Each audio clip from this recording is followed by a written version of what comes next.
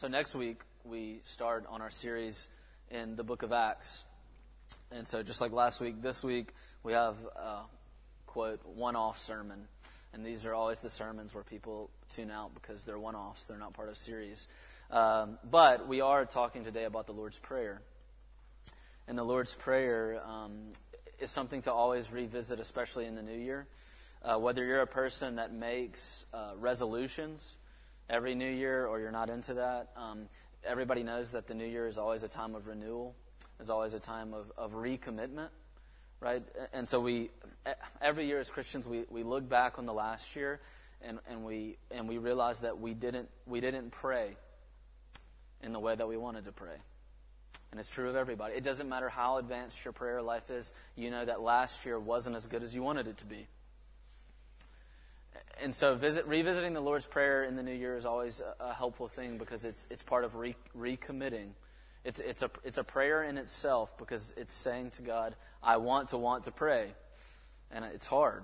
It's tough. The desire is not always there. And so this morning I just want to revisit the Lord's Prayer. I preached on this on the Lord's Prayer in around the last New Year. But today we'll highlight some different aspects of it than what we did last year. Not that anybody remembers that, but we'll highlight some different aspects of it.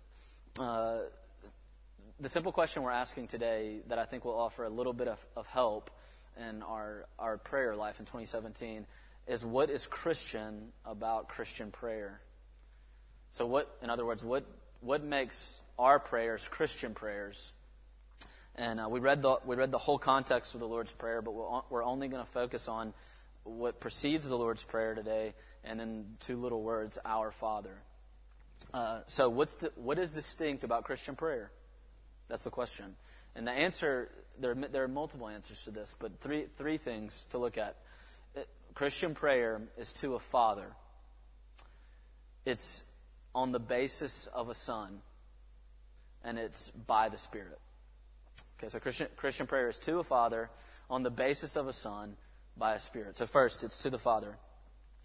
Now, a lot of times when we read or pray the Lord's Prayer, which is both meant to be a model for our private prayer life and a corporate prayer that we do indeed pray together, we forget that the Lord's Prayer has a context.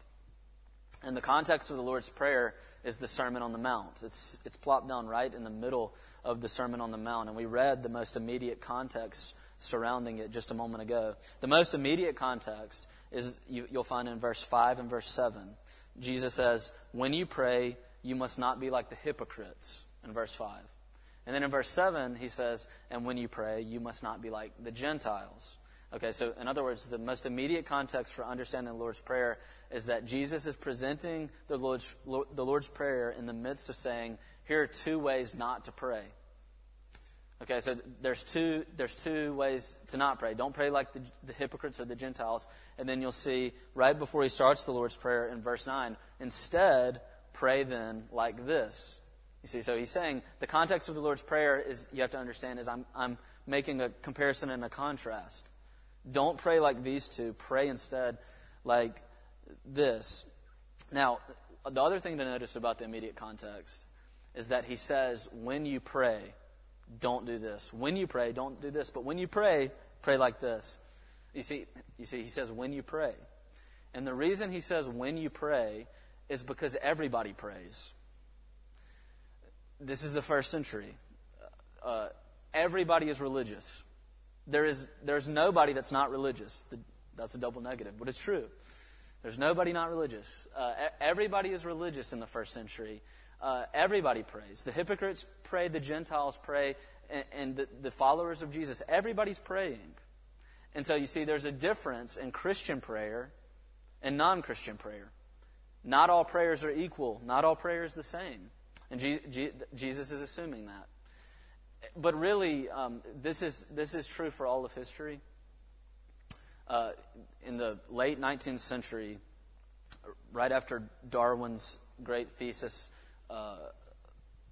big world-changing thesis about evolution, there started to be a trend in modern secular discourse that religion was slowly starting to die out.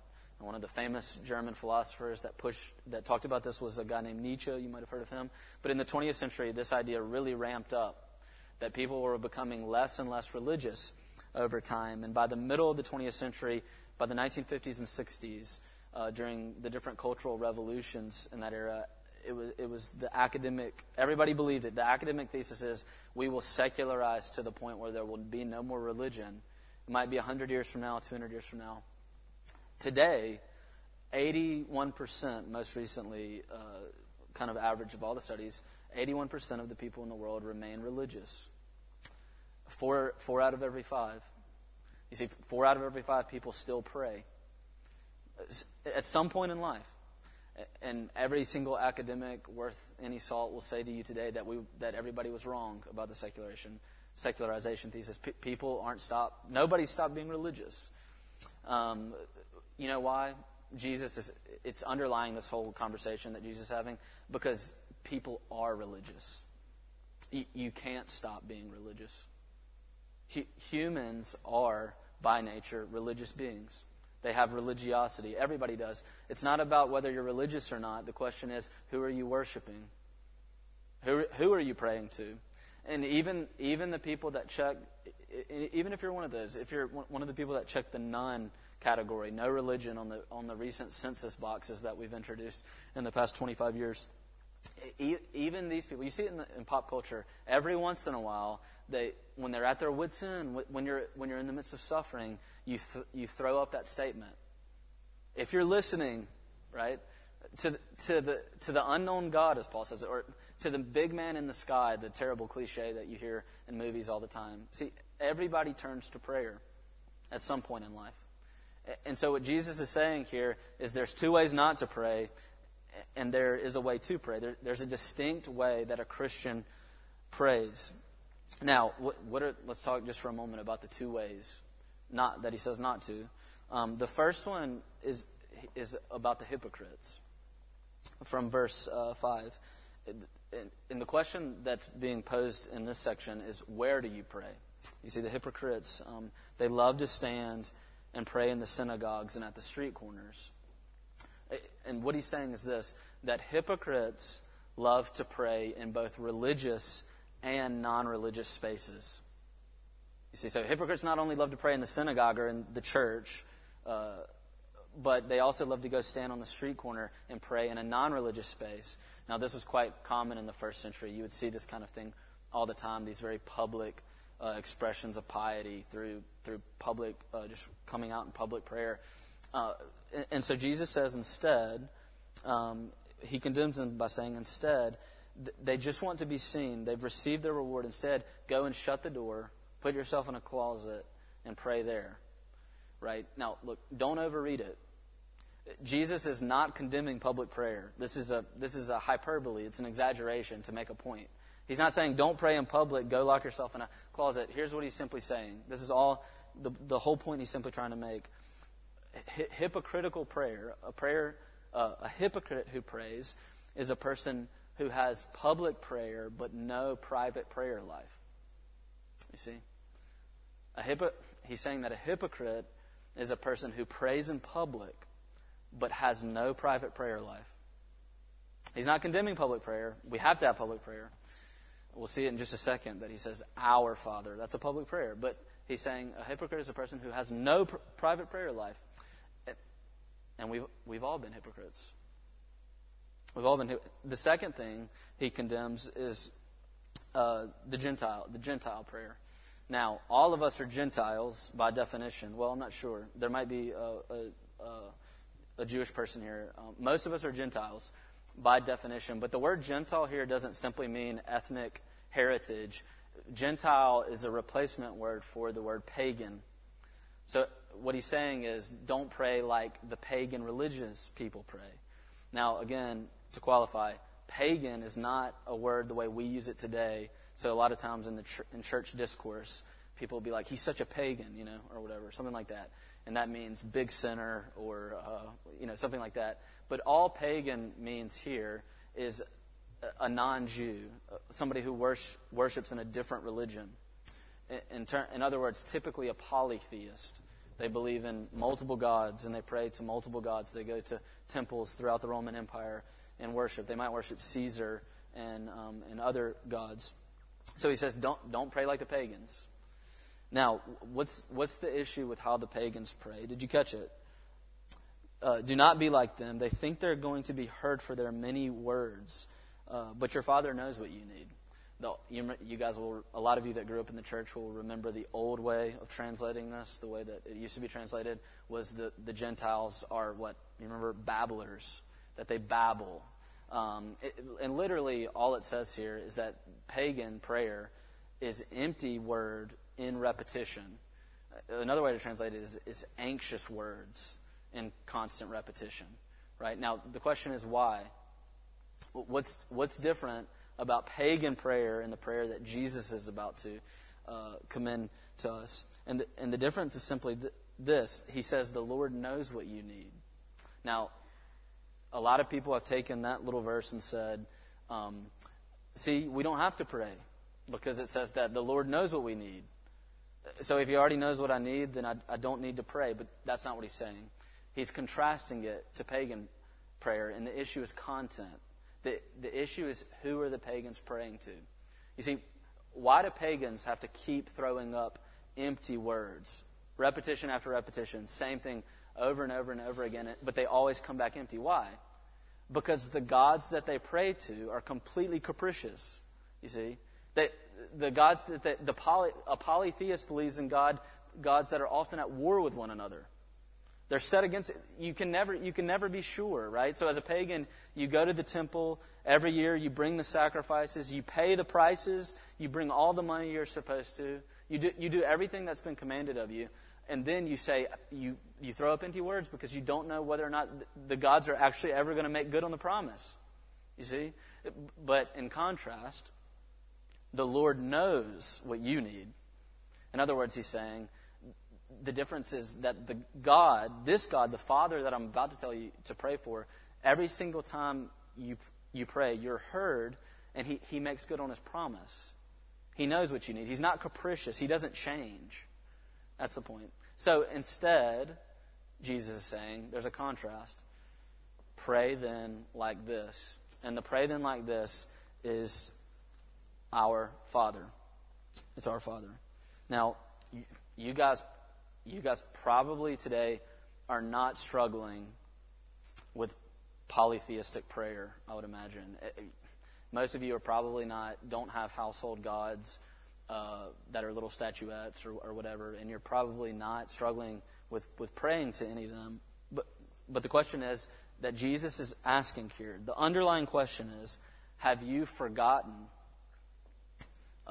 Do you know with your mind, or have you let your heart slip away from the idea that there is particularly Christian foundation for prayer? So, what is it? Jesus invites us here to say, Father. He invites us to say, Father. In contrast, look, this is a revolution. This is a prayer revolution. The other religions, the religions in the first, they don't offer this. They don't offer you the opportunity to say, Father. It's a different foundation for prayer than any of the other religions of the world. Now, let me explain that. Our current economic setting makes this very easy to illustrate. We live in a world that's a lot of our interactions, our relationships, are built on retail exchange, business exchange, right? So you might divide the entire way you relate to people in the world, in Scotland, in Edinburgh, in the United Kingdom, or wherever you are, in the West especially, between two ways. The first way is that you relate to people through retail exchange. So, for instance, you go to the store. You went to the store yesterday. Most of you probably went to a store yesterday, and you bought something.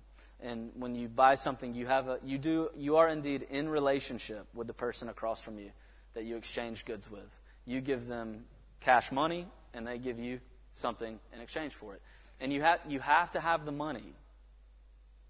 You have to give them the money, or you're not going to get what you want, what they've offered to you.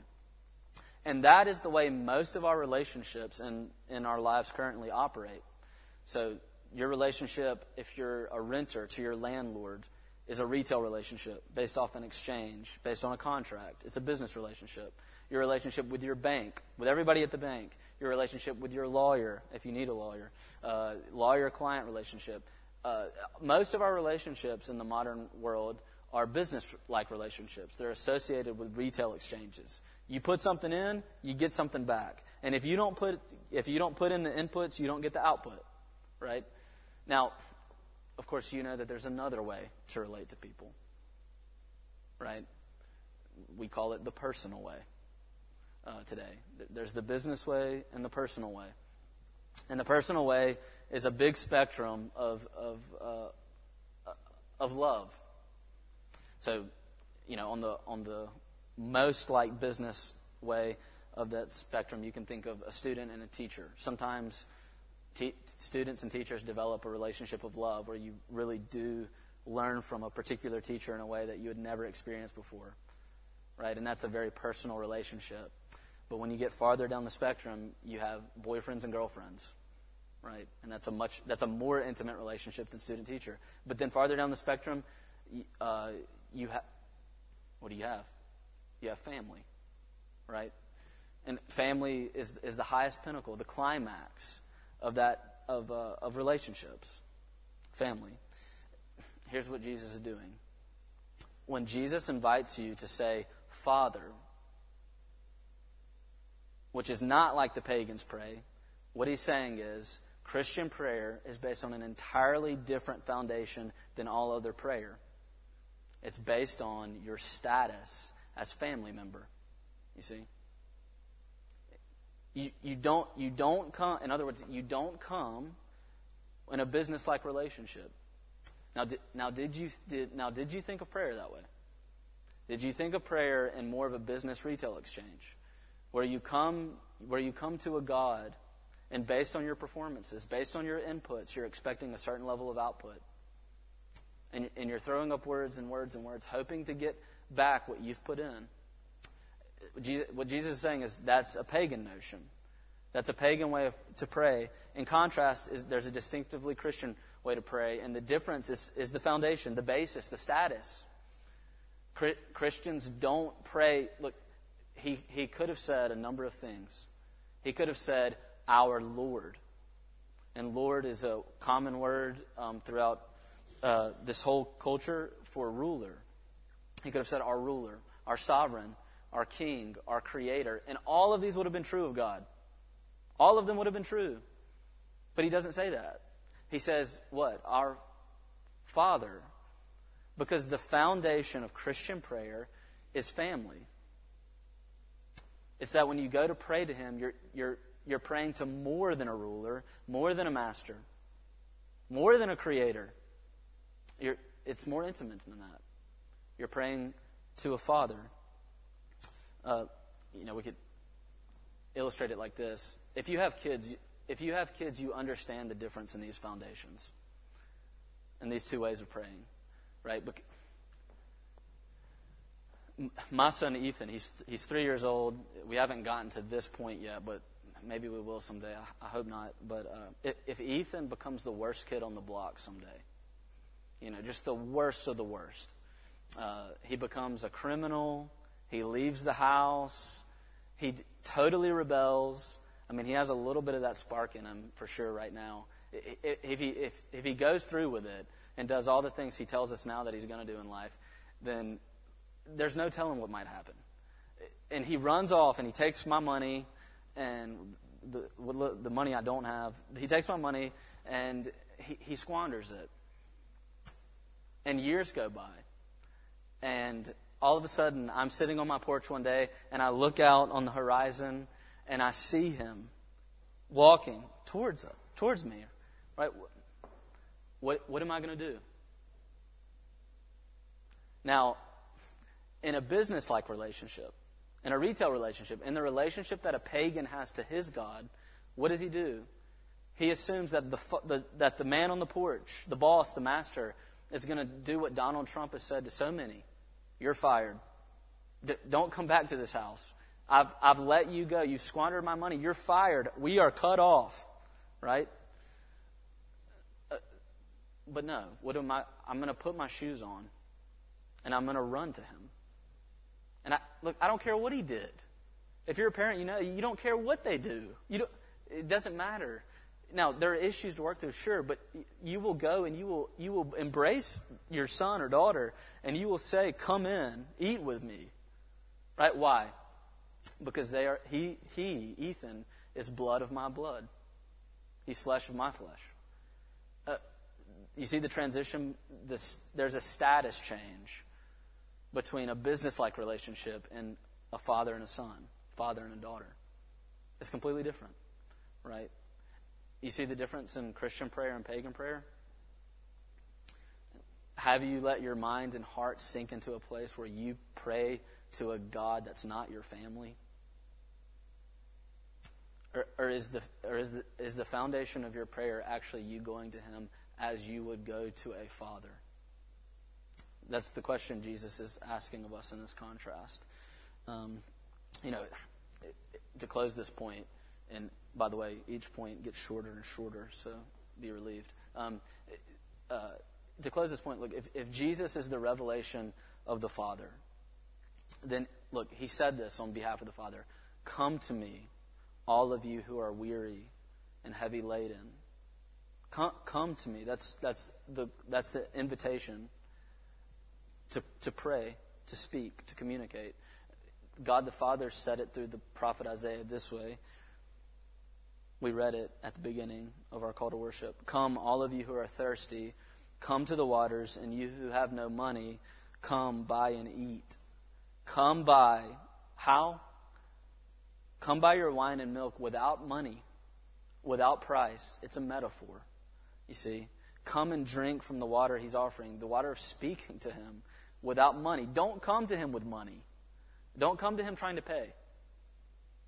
That's not how it works. That's not the foundation. That's not how sons and daughters come to fathers. You see, you don't come to him with the offering saying, "If I do this, will you listen?" That's not how it works. Okay, so that's the first point. The second point, and more briefly, is this: what is the basis then? What is the basis then on which a Christian can come to the Father in prayer? What is the basis for that relationship? And the second thing that's distinct about Christian prayer is that it's in the Son. It's in the Son. Now, you see this especially in one word in our passage. It's all over the New Testament, but in our passage it's one word, and that's the word our. So he says, our Father. You see, in other words, Jesus is introducing a corporate dimension to prayer. He's saying, come and pray with me.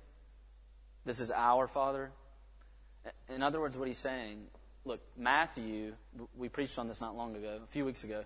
Matthew has already introduced in his gospel that this is the Son. At the baptism, this is the Son. And you see what the Son is saying? The Son is saying, pray like this, all of you, our Father. In other words, what's the Son saying? The Son is saying, you are with me when we say Father. He is our Father. I am the Son, and now I'm telling you, you are sons and daughters. You see, the only way to call God Father is to be with the Son, with Him. And that's what he's saying when he says the little word our Father. In other words, look, many of you will have recognized this immediately just a moment ago. When I was talking about Ethan running off and becoming a criminal and squandering everything, that's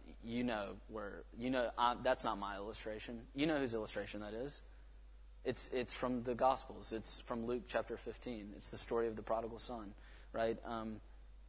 One of the interesting things about the prodigal son in Luke 15, which is, I started to preach on that today, but I just couldn't remember how I'd done it here before, is that it's not just in the prodigal son story that the only prodigal is the son. There's also a prodigal father. You see, in the first century, it was anathema. It was a total cultural taboo to do all the things that the father does in that story when the Son comes back, everything that the Father does, he lifts up his gown, he runs out to the Son. All of things are unbecoming of a Jewish patriarch. They would have known that you don't do this. Not to mention the fact that the Son in the story goes and eats with pigs. Eating with pigs makes you unclean. Okay? So Jesus is painting a very specific picture. This is an unclean boy. He's a criminal. He squandered all his wealth. He said no to his father. And now it's not just that he's the prodigal, but that the father is the prodigal.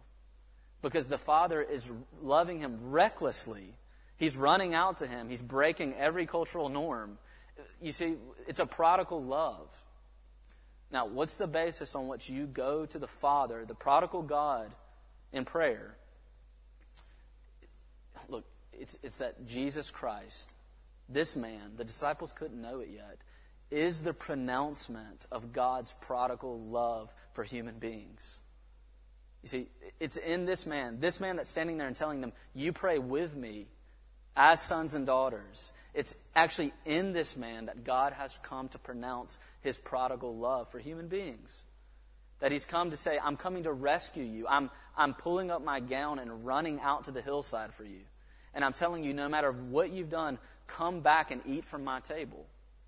It's in this man. What's the foundation? What's the difference between pagan and Christian prayer? It's not simply that you call God Father, but it's that you call God Father on the basis of God's pronouncement of love in this Son.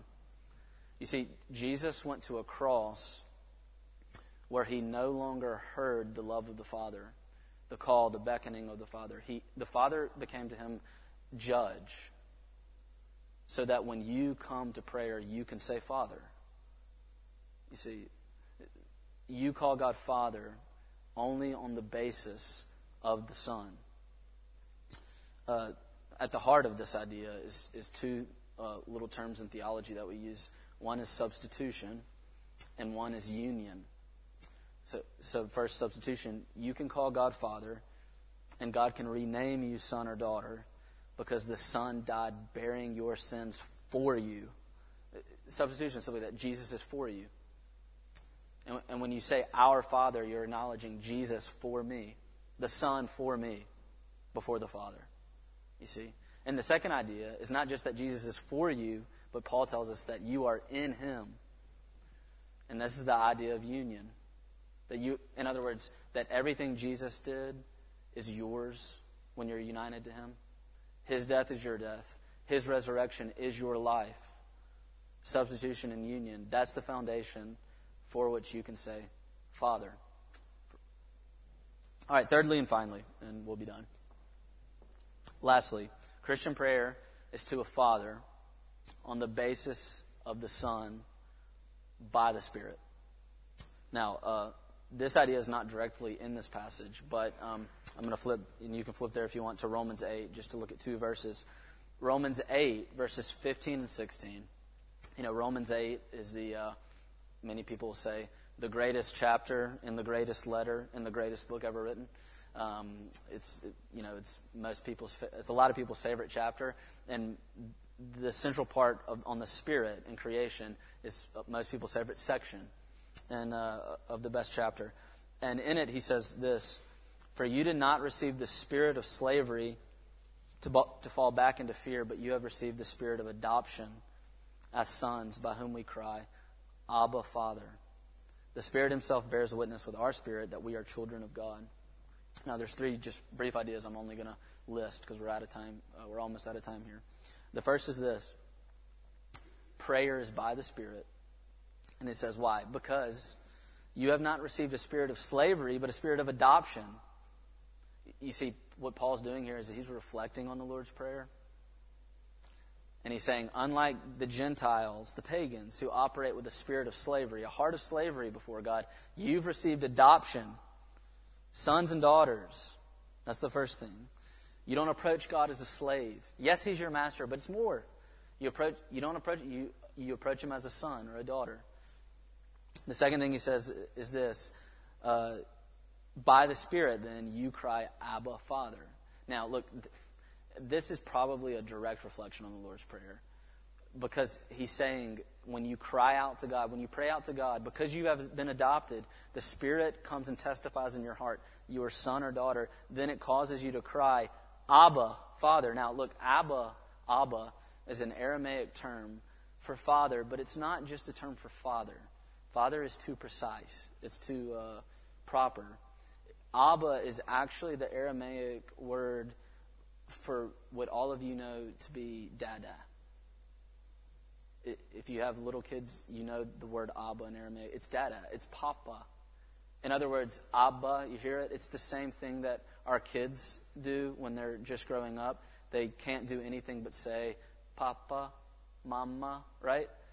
My grandmother, who died just this past year, she was called, I only ever knew her as Barbu, right? Just that two little. Now, her name is Barbara. Her name is Barbara Jean. But my cousin, who was the first of the grandkids, couldn't say it. So she always said Barbu growing up. So we all called her Barbu. And many of you have stories like that. Some of you are named one of these names, right? This is exactly what Abba is. In other words, the Spirit, what he's saying is this: by the power of the Spirit, by the conviction of the Spirit, when you come to pray to the Father in the name of the Son, what's happening is you're coming by the testimony of the Spirit to your spirit or to your heart, to your mind. And he's telling you, you are a child before him. Look, in other words, he's saying, in the power of the Spirit, you can first take the posture that all of you know, if you've ever worked in creche or if you have children, where the little girl comes up to you and does this and says, carry me. I hear it all day. Carry me, carry me, carry me. The Spirit's testimony to your heart is that this is our posture before a Father. The pagans don't pray like that. It's the posture of absolute dependence. And it's always childlike. You never grow out of it. It's always coming. You see, the Spirit is saying, Paul is saying, you always say Abba. Now, you don't have to literally say that. The point is you always come in childlike dependence. In other words, no matter how big and grown up and holy and wise you get, you're always going higher up and deeper in. And when you go higher up and deeper in, to quote Lord of the Rings, you're actually just becoming more like a child before him. The posture of dependence. Right now, we'll just close with, I'm done. Here's what I'll say. All of us probably, most of us, if not all of us, need the prodding and poking of the experience of the Holy Spirit to make us childlike today in 2017. Because if we're honest with ourselves, we're mechanical. And mechanical is not always bad, but mechanical in prayer needs to be accompanied by childlike dependence. That's what we're coming to. If we don't have it, we're coming and we're doing this in order to get it again. We go higher up and deeper in to the Christian life so that we can become more like children. So we need to be honest with ourselves. And the last thing I'll say is that you probably also need to be honest with somebody else, which means deep friendships can really help prayer life when you can actually talk to somebody about where you are in life. That's deep friendship, deep friendship, and it has to be pursued. That's why we pray Our Father. It's the invitation into community prayer, honest prayer. But by the way, I said that was the last thing I'll say. I'll say one more thing. The opposite of babbling, pagan babbling, is not eloquence. So it's not contrasting saying many repetitious words with eloquence, with being a person who can pray great prayers. Instead, the contrast is with childlike dependent prayers. So more than all this new year, prayer will change us. Did you know that? To make us pray like this. So higher up and deeper in, just dive right in, and it'll change you. Let's pray. Father, we ask, O Lord, that you would restoke our heart that we might depend in prayer. We call you Father today. We recognize us to be your children, your sons and daughters. And so we pray, O Lord, that you would make us depend. Please, O Lord, we ask, help us to depend. We want to have you. So we ask for that now. In Jesus' name, amen.